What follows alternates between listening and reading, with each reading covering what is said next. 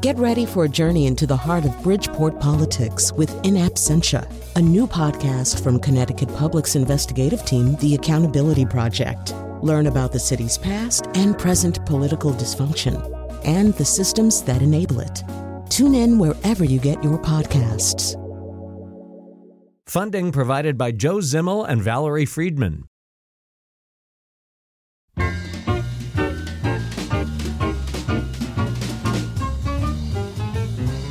Well, hello. It's the end of the week, almost. Not that I'm looking forward to the end of the week. No, by no means. It's been an interesting week, though. All right, so this is time for the nose. Here in studio with us, Tanisha Dugan, producing associate at TheaterWorks, Tracy Wu Fastenberg, director of development at Covenant Preparatory School, and Carolyn Payne, actress, we'll be here all day. Actress, comedian, dancer, founder, director, choreographer of Kinetic Dance, and that's just scraping the tip of the iceberg.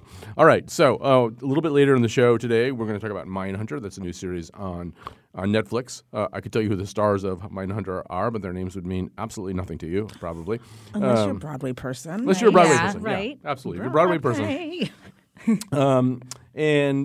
But before we do that, we've got a couple of other topics here. In the first segment, we are going to talk in just a bit about a new offering from Amazon, which feels that they are not sufficiently embedded in your life yet. We'll tell you what that is in just a second. But we're going to begin in February or so of next year. The Super Bowl will happen. There will be a halftime show, as there always is. The NFL has now invited Justin Timberlake to be the performer, or perhaps a performer, at the halftime show, which wouldn't be all that interesting, except that, of course, 13 years ago, the world was set on its collective ear, although I've never quite figured out why. But there was, of course, the famous wardrobe malfunction and involved the then very young Justin Timberlake and Janet Jackson. So obviously one of the big questions is, well, if Justin Timberlake can be rehabilitated and invited back to the Super Bowl, and he being, when you really get down to it, the bodice ripper, can the rippee also be invited? And we're going to talk a little bit about that. And so, Tracy Wu Fastenberg, I'm going to have you sort of kick this off I'm also trying to remember, like, you guys are all kind of young. I don't know. Like, how old were you guys in 2004? Thank you. 2004. I was Freshly out of college. Yeah, 24. I was like in college. Right. I sort of lived through this whole thing as a CBS employee, so it was very, my battle scars are very different from yours. But mine was, it's a boob. Like, right. Yeah. It's a boob. And I mean, I am a performer, so I mean, it happens. Right. And like you said, I don't just think no one really saw the boob as it was actually happening. Right. It was the posthumous boob. Right. I mean, it really, if it had happened before people had the capacity, and people were using, I think, video cassettes at that point, as opposed to DVRs, if people didn't have the capacity to tape things and rewind them, on a pretty large scale, I'm not sure we would have even known about this. I certainly was watching that halftime show. I had no clue that anything like that had happened. I actually went searching for like a YouTube video or something because I was like, I can't exactly remember. I remember seeing it on the cover of like, People or whatever, and of course they had I stuff remember out the and picture everything of like her. Yeah, the and that's all you can moment. find. You can't really find like somebody. If you squint really hard, you can might. see. Can you see? Well, all right. So you can see more detail. Yes, but you don't. Squint. You don't see a whole lot of like 27,000 YouTube videos that people uploaded then of it. So I feel like it's sort of we're making a big deal out of nothing, guys. Let me do a poll because I find people are not in agreement about this. Intentional or not intentional? You intentional. I think maybe not both parties, but okay. I think one was intentional. Do you think that was rehearsed? Tiebreaker. I think like it was not intentional for the nipple to be exposed, but I think that there was like something maybe that was supposed to happen. Like right. I thought maybe it was like a tearaway costume that went wrong. Right. So maybe like more things got torn away than had been. That's probably about where I am too. I mean, apparently in the control room, Wolfie and McPants are both saying totally intentional, totally planned. So I think I'm in. Yeah, but she's not that good of an actor, and I love to see her act. But like her face was so genuinely like appalled, shocked, as it happens when you have But real... that's why I'm wondering if it might have been intentional on one side. Wait a minute, are you putting down her performance in the crumps? Because I won't have that. All right. Did you see the crumbs? No, I didn't. Eddie Murphy, thank you. So So I mean, the other question about this was, okay, so there are a whole bunch of narratives that went around along with this at the time, and so one of them was that in some way Janet Jackson was blamed for it in a way that Justin Timberlake wasn't. There are people who also think that maybe it was Janet Jackson's plan. There are other people who think, well, no, it's sort of blame the woman or blame the person of color or blame the woman of color and not the white guy. And I don't know. What do we think of all that? Tanisha, I kind of know already what you think of that. You do. You don't, but you think you do. Well, based on the emails we exchanged. Well, that first thing was about who is the greater icon, which is sort of what I took away, which is probably unintentional. But I was sort of like, icon status, Janet or Justin? That just seems like an odd comparison to make. But I think, Janet is. I think that Black female sexuality is a very difficult thing for America to take. And when they see it, they just don't know what to do. And even whether intentional or not, there's a lot wrapped up in Black female breasts, from, feeding a nation to, not to bring up Harvey Weinstein, but to this kind of awkward, uncomfortable, violent history. So I think that is subconsciously embedded in this conversation ultimately. And I think that's why in our emails when I was like, we all know what this is about. I mean, we do. We don't want to say we do, but we know what it is.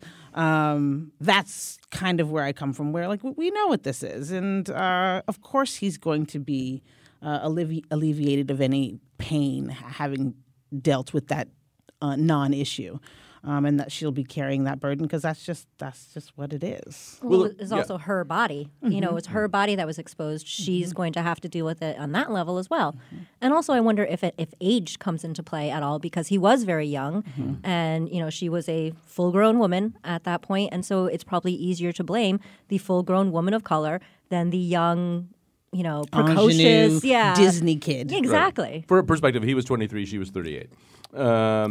They could be dating. Yeah. And I mean, so Carolyn, one way that we can sort of figure out how the NFL, and the NFL, by the way, they're the people in charge of the halftime show. Great.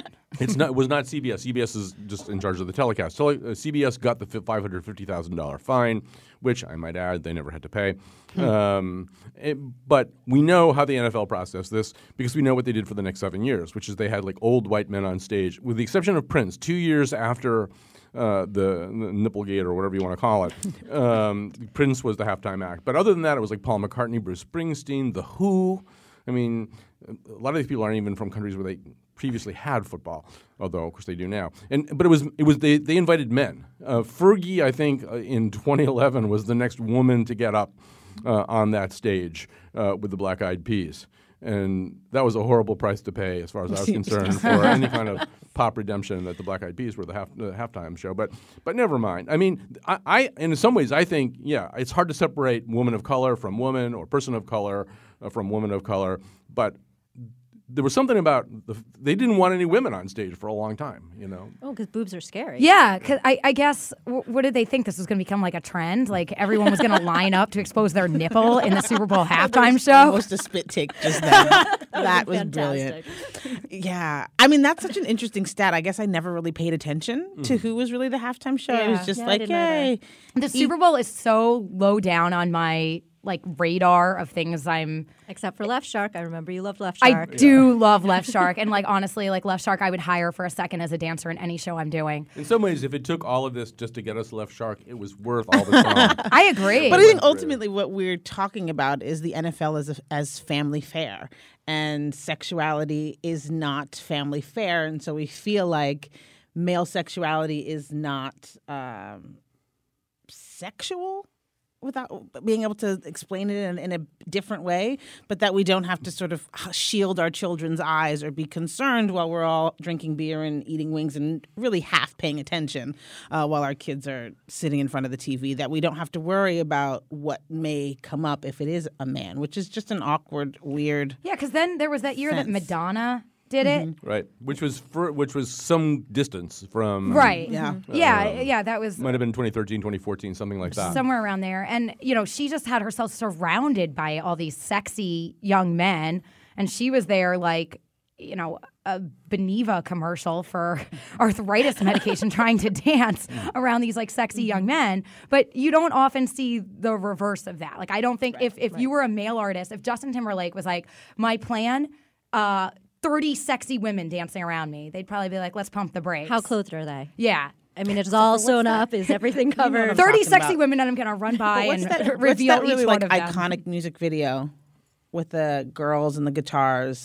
With the Robert Palmer? Yes. Yeah. So I think there is precedent there, but maybe not for Right, that's what Well, I'm saying. I I mean- feel like the halftime Super show. Bowl I mean, is going to... since that time, there have been another number of notable women performances, and of course, Beyonce debuted Formation at the Super Bowl halftime show, and there was some pushback there in places like God, Fox News. And could stuff like you that. imagine her doing that show after this whole, first half of the season and the national anthem Yeah. debacle? Like, there's no way that she would be allowed to do any portion of Lemonade during a halftime show at this particular juncture. So this is the second part of this conversation, which we're going to have to do pretty quickly. But so the NFL is in crisis mode right now. They still haven't really figured out how to deal with people taking a knee and the anthem and all this kind of stuff. There are heated meetings going on all over the place. I really recommend ESPN, the magazine's long-form piece about this. It has all kinds of amazing stuff in it. And one of the things that's clear from that piece is that in the NFL offices, they've recruited a lot of interesting people who are young, people who are women, who are really good at public affairs and public outreach and maybe helping the players get some of the social causes that they want attention drawn to and interested in maybe working out some compromises. And then there are the owners who are plantation owners, basically, as far as I can tell. I mean, they really are. Their mentality, particularly Jerry Jones and Dan Snyder, some of the people, and Bob McNair, who surface in this piece, is these guys who just have no interest whatsoever in what any players' concerns are, especially black players who are concerned about Black Lives Matter or anything like that. And so now they've got this. They know this conversation is going to start, right? The conversation about Justin Timberlake and Janet Jackson. And so that's the next question. Okay, I'll pull the table. In between now and the Super Bowl, I'll start over here with you again, Tracy. Will they invite Janet Jackson? I wish they would, but they're not always known for doing exactly the right thing at the right time, so doubtful. All right. Tanisha? First, I got to say thank you for being a white man and saying that so blatantly and clearly, that they are, in fact, plantation owners, and they are very comfortable with that, and there is no reckoning about that being their status in the way in which they earn their living. Well, Bob McNair, the owner of the Houston Texans, at a meeting with other players, this meeting that was chronicled by this article, said, we can't, this is a terrible situation. We're letting the inmates get control of the prison. That was his metaphor for talking about the players. So anyway, continue. So thank you for that, because I think that's important, and it helps to shift some things when that happens. I think ultimately we're in a really capitalist, greedy, amoral time. So I wouldn't be surprised at all if she showed up. Tell us about the money. Carolyn, you have a solution. I You do. have a solution. Yeah, really I think said this if is kinda I was brilliant. staging this, I would have her there as a surprise and flip the tables. Cause Justin Timberlake to have a little wardrobe malfunction. Would you just pull his top off, or are you talking about pulling his pants down? No, I mean I think there are like different ways you could handle it. You know, So many options. yeah, so many options, and I mean I guess it You would could be do a like Prince bum action. yeah, Right. yeah, you know. She's referring to the fact that well before this, I think I was just told on the screen 13 years before this at the MTV Music Awards, Prince performed with cheek-revealing pants. I'm trying to figure. Yes, and then Howard Stern. It said did like that. assless pants on the screen, and that's Oh my not quite God. right. But that's not quite right. No, they were They were were- buttless. I yeah. don't think there was anything between the cheeks. So I think that would. Right, They- but it- I still reject that term. I mean, he had. And see what I'm saying here? It's not that I see what you're it's saying. not that he was So less. what had fat. happened was. Yeah. It was that you could What see had it. Anyway, so anyway, that's a possible solution. I think it's a great idea. I don't know if they'll be smart enough to do that. If she comes up like They the can hire Venus me de Milo, to, I'm you know, I was gonna say, we have totally a into it. Choreographer right I'm here. a Come on. choreographer, Right. you know. Right. So if you're listening, Jerry Jones, and he loves this show, I mean, he usually probably won't listen to the podcast until this weekend. But if you're listening, Roger Goodell, Jerry Jones, I know you're big fans of the show. I can get you in touch with Carolyn Payne. I want 10% of something, but I don't care what. Left Shark will make an appearance. Right. So we have to move on here because Amazon feels that it is not deeply enough ingrained in your life. They have a new plan. They have a new service which they're offering. It's called Amazon Key. It involves a couple of pieces of hardware that you don't have right now. One of them is something called an Amazon Cloud Cam, I believe, and then a special kind of lock. And what will happen is that when the delivery person, the Amazon courier shows up with your much desired package of granola bars, which apparently Tracy Fastenberg, is it granola bars? Everything. Everything. Sadly, gummy I'm bears. sad. And you're not there. You're not there. Instead of dropping it on the porch so some shady character can make off with it, which we'll also talk about as well, the door will open ultimately. The door will open. That person will be able to come in, deposit your thing, and then you leave. I mean, so Tracy, part of the problem here is there's a tremendous. First of all, would you do this? Absolutely you not. You would not do this. No, and even though you order a lot of stuff from Amazon. I order a lot of stuff from Amazon, like to the point where my husband just looks at me and goes, "Again, what's now? Right. What is it now?" And it's everything because I'm a full-time working parent. I don't really like going to stores, and it's just easier that way. But there's no way I am giving anybody access to my house, and there's no way I'm giving some random camera access to my home because there's way too much preschool streaking happening in my house anyway. But preschool streaking? So my real. preschooler, she's 3. And so They're not going to don't show like it on the clothes. Jumbotron at the halftime show. don't but know. You never know. well, But but even the I small still don't screen of want a pervert. I just don't want Delivery man. anybody knowing, being able to click in a malfunction, anything like that. I don't want somebody else in my home when I'm not there, even if I risk, losing my granola bars. All right. I don't think we're going to get anybody to endorse this, but I mean, people surprise me all the time. Tanisha, you go Yeah, next. it's going to be a hard one to endorse. Although I did watch a video of somebody talking about it and being like, I mean, come on. You either get your stuff stolen off your porch or you just let this, delivery man in. And I'm like, the stuff stolen off your porch? Like, they give you returns, like refunds off of that. So you what, could I lose don't, your box or you could lose everything in your in your house. yeah, I just don't quite understand that level of concern for an order. But maybe Amazon is losing a lot of money in refunds to packages that don't actually get. So they'd rather employ a fleet of drivers because something about it's only Amazon drivers that can be in your house. It's not your FedEx guy or UPS guy or anything. Right. Right. Although Amazon wants to expand this and hopes that you'll use it in other ways. And the other thing about this, I don't know, I read a little bit more about this. I mean, it turns out that Amazon already has things like dog walkers and house cleaners. There's a whole home services division of Amazon. So ultimately, you could let all Do they kinds have of people babysitters? in. I don't know. You really want an Amazon babysitter anyway? Yeah. I don't know. I mean, Is that a serious question? dog walker? So here's where I kind of stand on. So my neighborhood has suffered from a lot of porch package thieves. It's something that I follow on the West End Living Facebook group, which I'm probably going to get kicked out of now for revealing the inner workings of it. But it feels like every day someone's complaining about their package getting stolen. And recently I had a package opened and the person decided that what I ordered wasn't good enough. That's and really left it. hurtful. Yeah. Yeah. I was like, fine, I'll take my mermaid tail, my Halloween costume. But they left it there. It was open. They had opened it up, looked at it and were like, oh, this is pathetic. And put it back in the box and Well, left if you're it a on my professional porch. thief, a mermaid tail's not that useful to you because you I don't need to be know. able The to- West End also had an umbrella thief a year or so wow. ago who Yeah. was But stealing. what's the resale market And on maybe a this mermaid is tail? just a city thing. I don't have that issue, and we order a lot of stuff from Amazon. Right. And we've yet to have anything. I mean, knock on all the woods, right? The holidays now are coming people are up. like, but where does this girl live we've and all never her had stuff? that. So, issue, here's my so- thing with this. I live in a multifamily house, so I have a door that doesn't lead into my home proper. So would that be would this involve that they could just kind of get the package inside my front Foyer? door, the foyer? And how would your other the other tenants feel about that too? Well, we don't share a door. Okay, but I mean, even the common area. well, I think this is an interesting question because I mean the vast majority of people who have porch thefts are people who are living in the way that she describes or in apartment buildings. I mean, and not always in the city too. I mean, my son was living in a place for a while where you really wouldn't want to try to deliver a package there. But I mean, this service seems much more set up for somebody with a $475,000 house, right? I mean, you're going to have this camera in there, and there's there's 2 brands of lock that you can use. It has to be one of these 2 brands. I mean, I don't think anybody. I feel like it's got to be even bigger than that. Yeah. I know, like this sounds very odd, but it feels like it's really meant for people who have staff.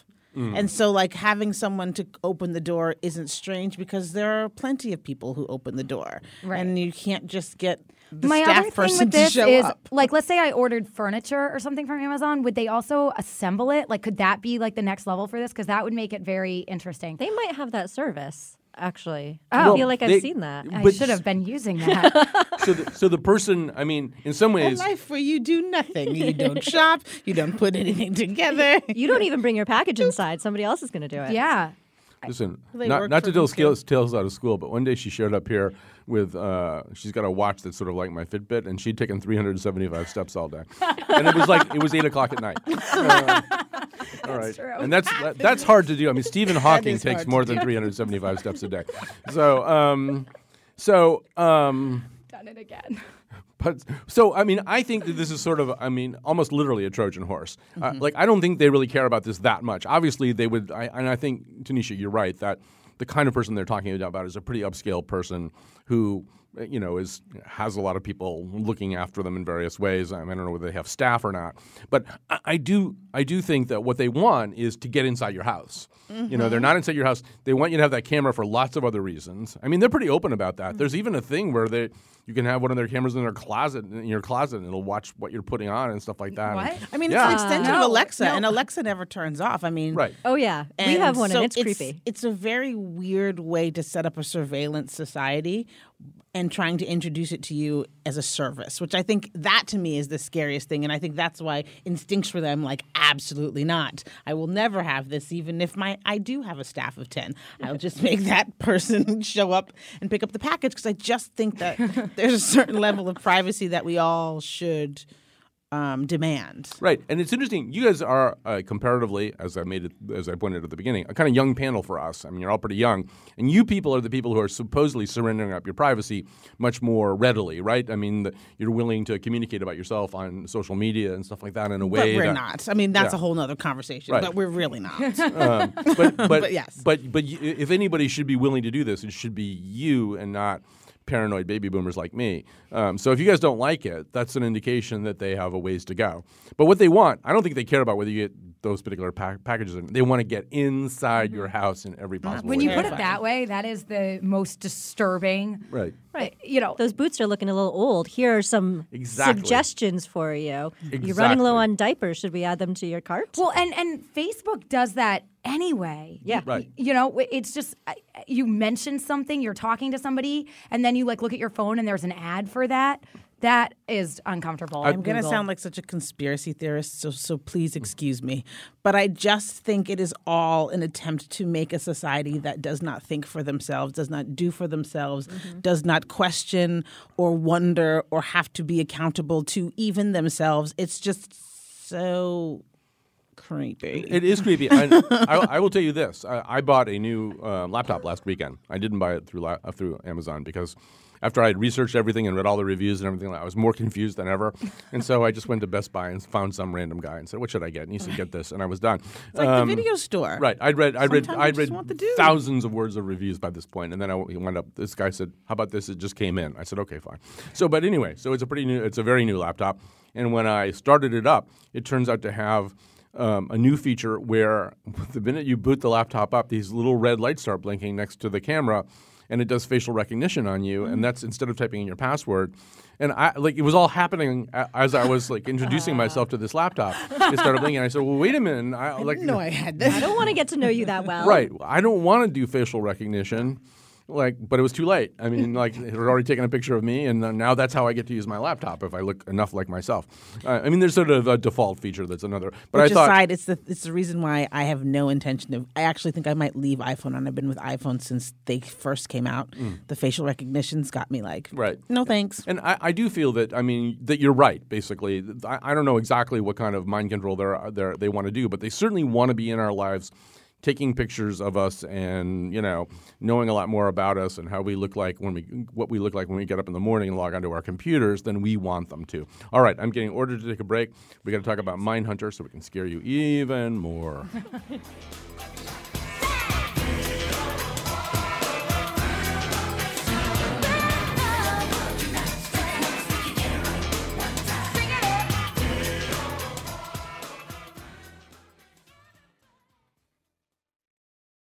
All right, we are back. Mindhunter is a relatively new series on Netflix.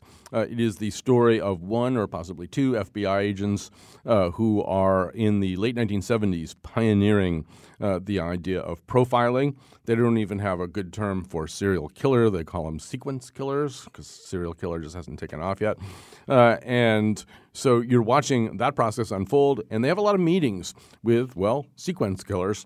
You're going to hear a conversation between the young protagonist, whose name is Holden Ford in the series, and a guy named Ed, just a regular guy named Ed, except Ed is a mass killer. He is, in fact, the actor embodiment of a real mass killer. So they're in prison talking back and forth.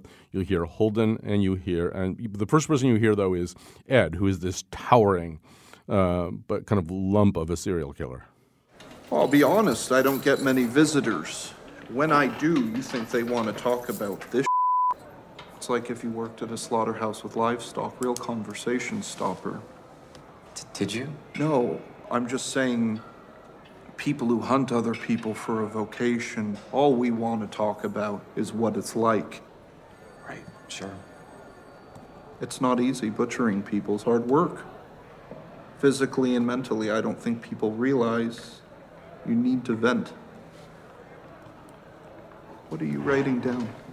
Oh, I just think it's an interesting choice of words. Vocation. Well, what would you call it? A hobby? I'd say it's more than that. Look at the consequences. The stakes are very high. Is this helping? Are you getting what you came for? I think. Good. Can I just ask you something?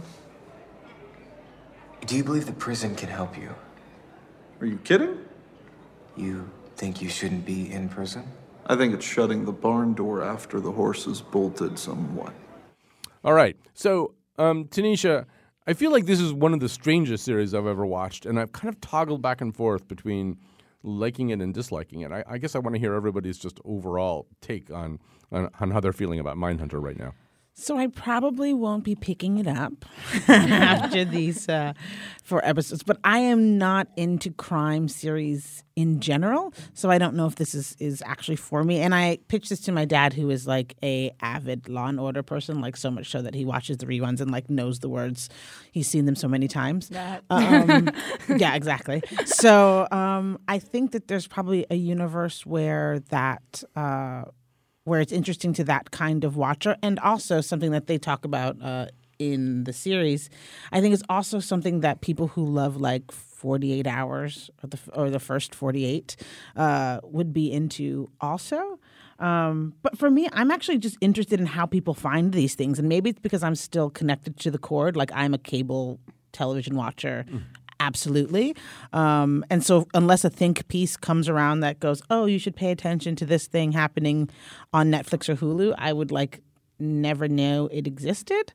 So I guess, yeah. So I will not watch it, I don't think, again. Although I think my partner probably is into it. So I may be watching some of it through osmosis. But yeah, not my... Well, in a way, though, Tracy, I feel like this series kind of violates a lot of the traditions and norms of series like Law and Order. I think I sent the first email I sent about this. I said, I really don't need ever again to watch another scene.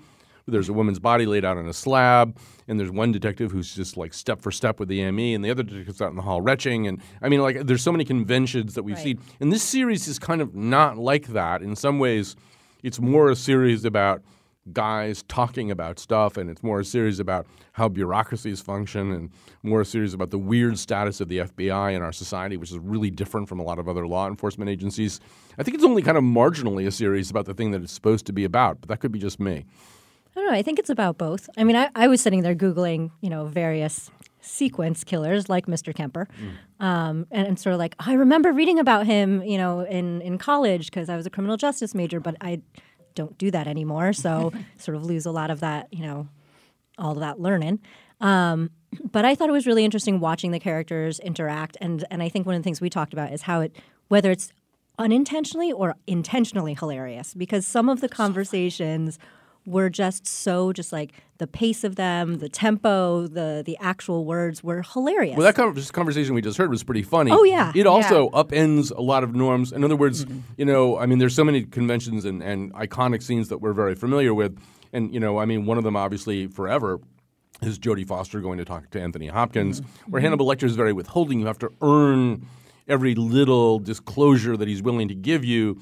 And we have kind of the reverse of this. We have this big, lumpy, kind of irresistibly, loser kind of guy who's his big thing there is that most people don't want to talk to him about what he really wants to talk about, which is butchering people. He's dying to talk about it. Yeah, He he's loves just what he does. I think that actor is spectacular. Isn't he Yeah. He's my favorite. The show was at its best for me when he was on screen. His name is Cameron something. I can't remember what it is. Yeah. But yeah, he's terrific. It's a very weird cast too. It's a cast of, yes, obviously the young lead, the guy who plays Holden Ford, was in Spring Awakening, and then I think he was George III in Hamilton.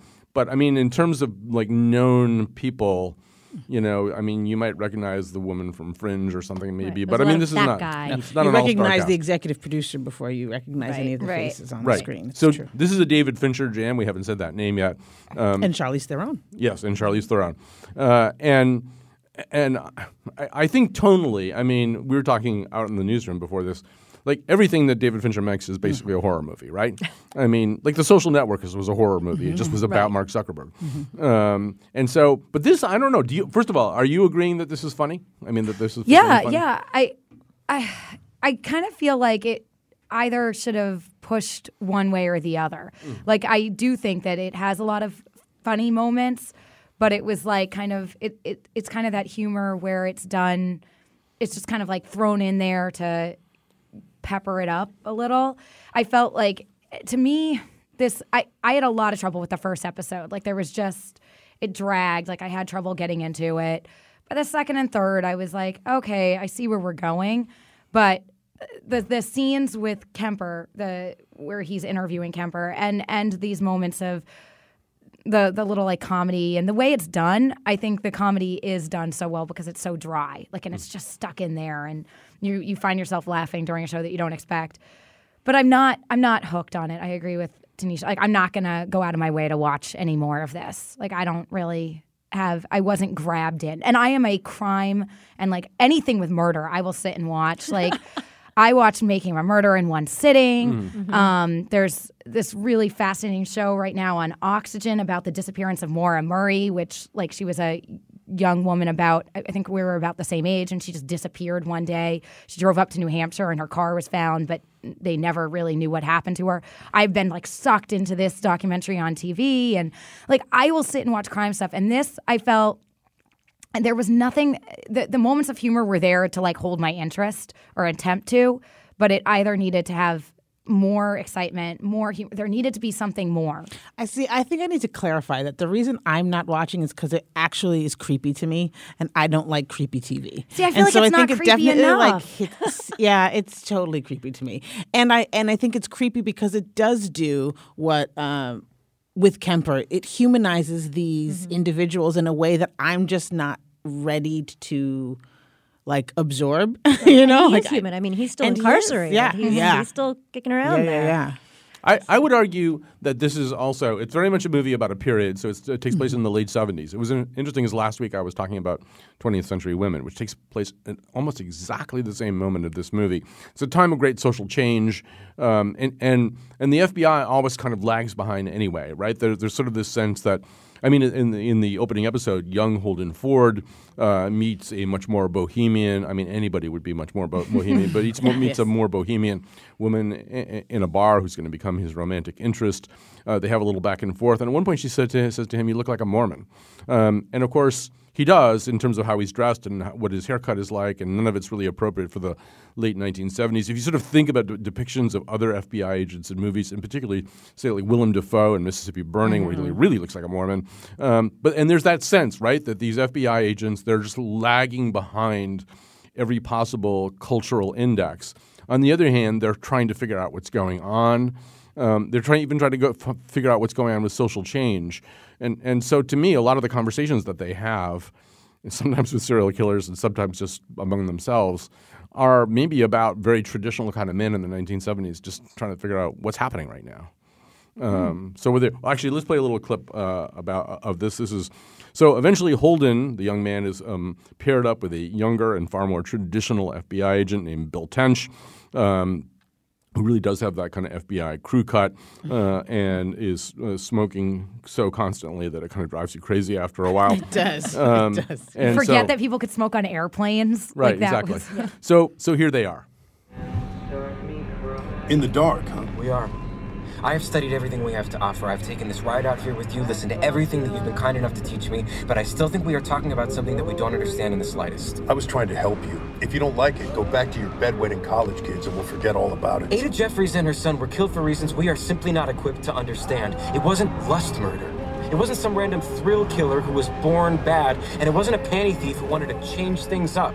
It was an aberration. Let me tell you something about aberrant behavior, Holden. It's aberrant. If we understood it, we'd be aberrant too. Fortunately, it's not incumbent upon us to write a dissertation. Well, maybe we should. It is being suggested to me from the control room that also once again, this is an unusually young nose group. I'm not sure 1977 or 1978 is necessarily all that meaningful to you guys. It in a way, the way that this looks back at a time that it hadn't really occurred to me, but you probably hadn't been born yet or something, right? Right. Yeah. Well, no. But I think what was interesting to me in that first episode was the fact that there was so much like easy sexual harassment happening, and it just like hit in a way that I was like, I think this was okay then, perhaps. Like I don't know. Are they trying to make a statement? Because it's clearly not, it doesn't seem purposeful. So I think there's a lot of that nostalgia of the time period that is lost on me, and it had me questioning a lot more, which is maybe why I also felt detached from it, because I just was like, I don't know if you're trying to make a social commentary on what's happening now, or if really things were. It wasn't as blatant as, like, say, Mad Men, where it was like in your face, the sort of behavior where they sort of like smacked you again with it and saying, look how different it was, but it was just, it wasn't subtle though either. Right. It was just like a touch heavier than that. So. I mean, I've been struggling with this series too, and I think I am going to stay with it just because I'm so interested in somebody trying to do something different with this. And I think they are teasing at some really interesting things. I mean, and maybe another one of them is the kind of weird status that the FBI has in our society. They're not like police. I mean, in some ways, they are more differentiated from society than any law enforcement agency. There's a way in which they really exist kind of apart. And when they're depicted in movies, that's often the case. They exist kind of apart. They're almost not one of us. And on the other hand, we've never really settled in our mind what that means. Are they, in some ways, I think we see them at certain times as instruments of true justice and people who really believe in a code. I think that's true right now with James Comey and Robert Mueller. There's this sense that these guys will stand up to anybody, and that they really believe in their institution, and anybody who tries to mess with it is going to be in a lot of trouble.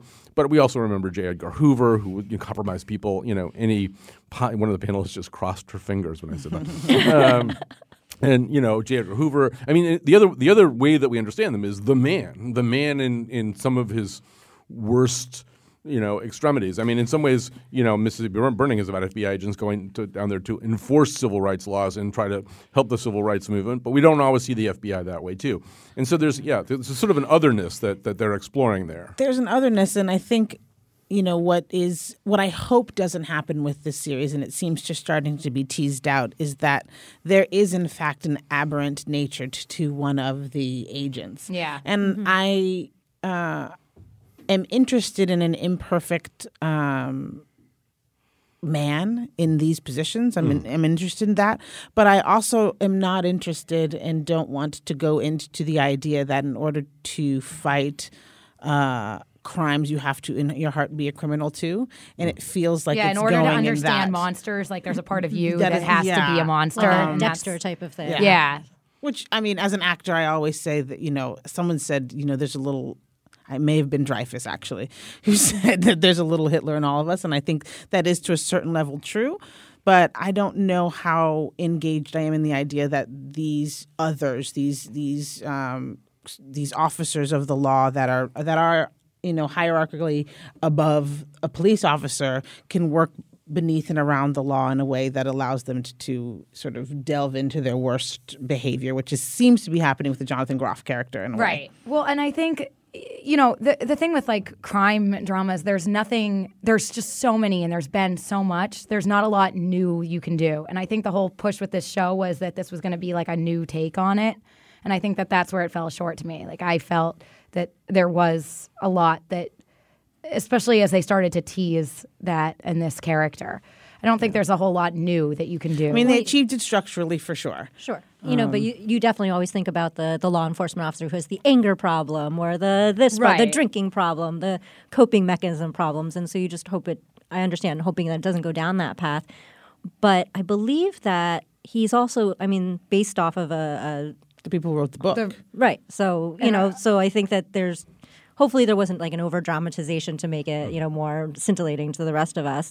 And I like the fact that there's a historical aspect to it. And there's sort of that research aspect and the fact that, how criminal justice and sort of the philosophy behind it has evolved to include a little more sociology as opposed to black and white, cut and dry. Because that's sort of where we see a lot of butting heads even today and when we talk about the justice system and criminal justice and incarceration and all of that. So I think it's sort of timely in that respect. Jonathan is reminding me that the Scott Glenn guy in Silence of the Lambs, the profiler guy, is based on this real guy who wrote this book. And the other series that this so closely resembles that I'm like the only person on earth who watched was called, I think, Manhunter or Manhunt, the Unabomber. And this also ran this year. It was on Netflix. It was on Discovery, I think. It was like some weird channel like that. And it was about the hunt for the Unabomber. It had a very similar kind of dynamic to it in the sense that it was about a real-life FBI agent, the guy who really did track down the Unabomber and who turned out to be, in certain ways anyway, a little bit more like the Unabomber than he was ultimately comfortable being. And to me, that's one of the – just to go back to the notion of drama, Tanisha, to me, all of these things ask kind of the Macbeth question, which is, were you going to be that person no matter what, or did you turn into that person because of the circumstances into which you drifted, right? You could come down on either side about Macbeth. You can come down on either side about this character, the Jonathan Groff character here. Was he always this kind of weird guy, or did he get weirder and weirder because he was working on this? I think that is the beauty of the series, and I think that's why it creeps me out and why I don't know if I can stick with it, because I think it does, in fact, go down that path of our darker selves and asks us a lot of questions in a way that a Law and Order is much more pat in its structure.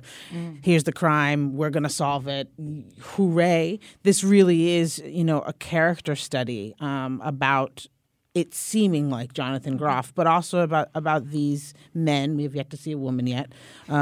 These men who commit these massive crimes, and in a time like this, where we are always sort of trying to find the answer. It's an interesting study. All right. We should take a break here, so we'll have plenty of time to recommend things to you. That's Mindhunter. So depending on how you feel about it, if you love David Fincher, you kind of have to watch it because it's the latest expression of Fincherism. Anyway, we'll be back to recommend.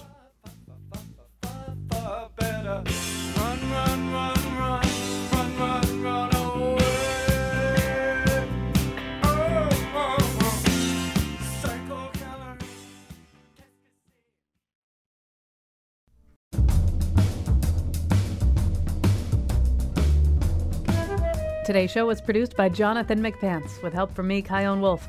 The part of Bill Curry was Tito Jackson. On Monday, we'll be back with news from over the weekend on The Scramble. And now, back to Colin. All right, so here we are. We're moving towards the end of A Wonderful Nose with our apparently very young panel. No, we didn't even notice this until they came in here. Tracy Wu Fastenberg, Tanisha Dugan, and Carolyn Payne. So it's time to recommend things to you. Why don't we start over here with Tracy Wu Fastenberg? So the school that I work at, Covenant Preparatory School, recently lost our founding board chair. He passed away, and he was sort of an amazing gentleman in the fact that he did everything he could to help our boys sort of change the trajectory of their lives. Excuse me. And he lived in a way that was sort of like stuffing like 5 years into one bag, for a day. And I sort of want to encourage everybody to do that. He did that in a way that not only framed his interests, but also and his success, but also was always a handout to somebody else to help them up, and expecting a lot of himself and of other people. And so, just sort of a reminder that as we go about our daily lives, to add something else and maybe do something else for someone. All right, that's an unusual recommendation and one that we appreciate, I think. Sure. Well, I love being told I'm young at 35, so holla at that. I'm actually going to endorse something because I have not pulled the plug, and so this is a cable series, and I'm going to endorse The Woman and the Show. Showrunner Tanya Saracho, which is just amazing to say because you don't see too many of hers running shows and executive producing, and the show is called Vida, and it will be premiering in 2018, so look out for that on Starz, because it's just kind of incredible, that story, and she did a fade for us at TheaterWorks, and so shout out to her and her success because that's pretty awesome. And the obligatory, but I love also, The Wolves is happening right now. If you want to see 10 women talking about what it is to be a woman today, and some soccer in there too. Come check us out. I'm very excited. I haven't seen it yet. It's directed by my friend and one-time collaborator, That's Eric true. Ort. That's so true. I can't wait to rush over and see it, but I haven't gotten there yet. All right. I am endorsing, first of all, as the show I mentioned, that Disappearance of Maura Murray is really fascinating, and it is an interesting look at true crime, and the woman who is the host of it and kind of delves into the investigation. She's an NPR producer, and she's about the age of what Maura Murray would be now had she not disappeared. So she has a very interesting perspective. So check it out if you're a big fan of true crime. And what network? It's on Oxygen, which is such a weird thing to be endorsing, but they're trying to change it up though. Yeah, over there, they're trying to not be the budget Lifetime, and I think that this is an interesting direction for them. So definitely give that a look. And also I want to endorse the 5x5 Dance Festival is coming up next weekend, November 4th. There are dance companies from all throughout Connecticut performing, and there are, if you are a dancer, there are master classes, and then they are doing site-specific performances and some talkbacks. And one of the talkbacks I will be at talking about the creation of my Nutcracker Sweet and Spicy, and it's different, and what makes it so different, and why it is a interesting part of the Nutcracker history. And where do we find this? Where does it happen? You can it's at St. Joseph College on Saturday, November 4th. So you can just Google 5x5 Dance Festival at St. Joseph. That sounds very interesting. All right, I'm going to endorse, first of all, a column by Roger Cohen of the New York Times. Roger Cohen of the New York Times, his column usually isn't in the physical paper of the New York Times. He writes from Europe, often about European issues. I think he's kind of underplayed a little bit. He has a wonderful column today called A Quiet and Modest Life. It isn't really about one thing. It's about a lot of different things, and it's very much about how to live. And anyway, I would just endorse tracking that down online, A Quiet and Modest Life. And then, I mean, maybe I don't even need to endorse this because we spent all of Tuesday talking about it, but I will endorse Rags at Goodspeed. I mean, it's really kind of a lovely little. Thanks. Sorry. Well, I mean, there's I didn't have to do it. That's awesome. So it really is a kind of a lovely I went down there, as I said before, on a Friday night, and I was kind of in a bad mood. It's like, it's the end of the week. I got to do this play. It's going to be long. It's kind of, and then it really was kind of enchanting. I mean, it's about some very serious things, and I suppose there's some ways that I could actually kind of pick it apart a little bit. But on the whole, I just found Charles Strauss's music and Stephen Schwartz's lyrics to be wonderful. It's a great cast. And so, yes. I've cast some shows that Ruggiero. Yeah. Yes, that Rob Ruggiero guy. He does know what he's doing. So those are my 2 endorsements. Also, quickly, if you read the New Yorker, the piece about the Sackler family.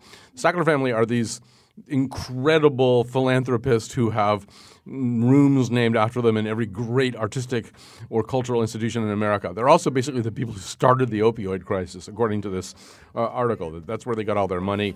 I didn't even realize that OxyContin, the word contin, it's continuous. That's what it actually means. Maybe that's like an idiotic eureka moment. I didn't realize what contin meant in OxyContin. Anyway, lots of other little tidbits like that in that piece. All right, thanks to Carolyn Payne and Tanisha Dugan and Tracy Wu Fastenberg. Thanks to everybody else who worked on the nose. We'll be back on Monday.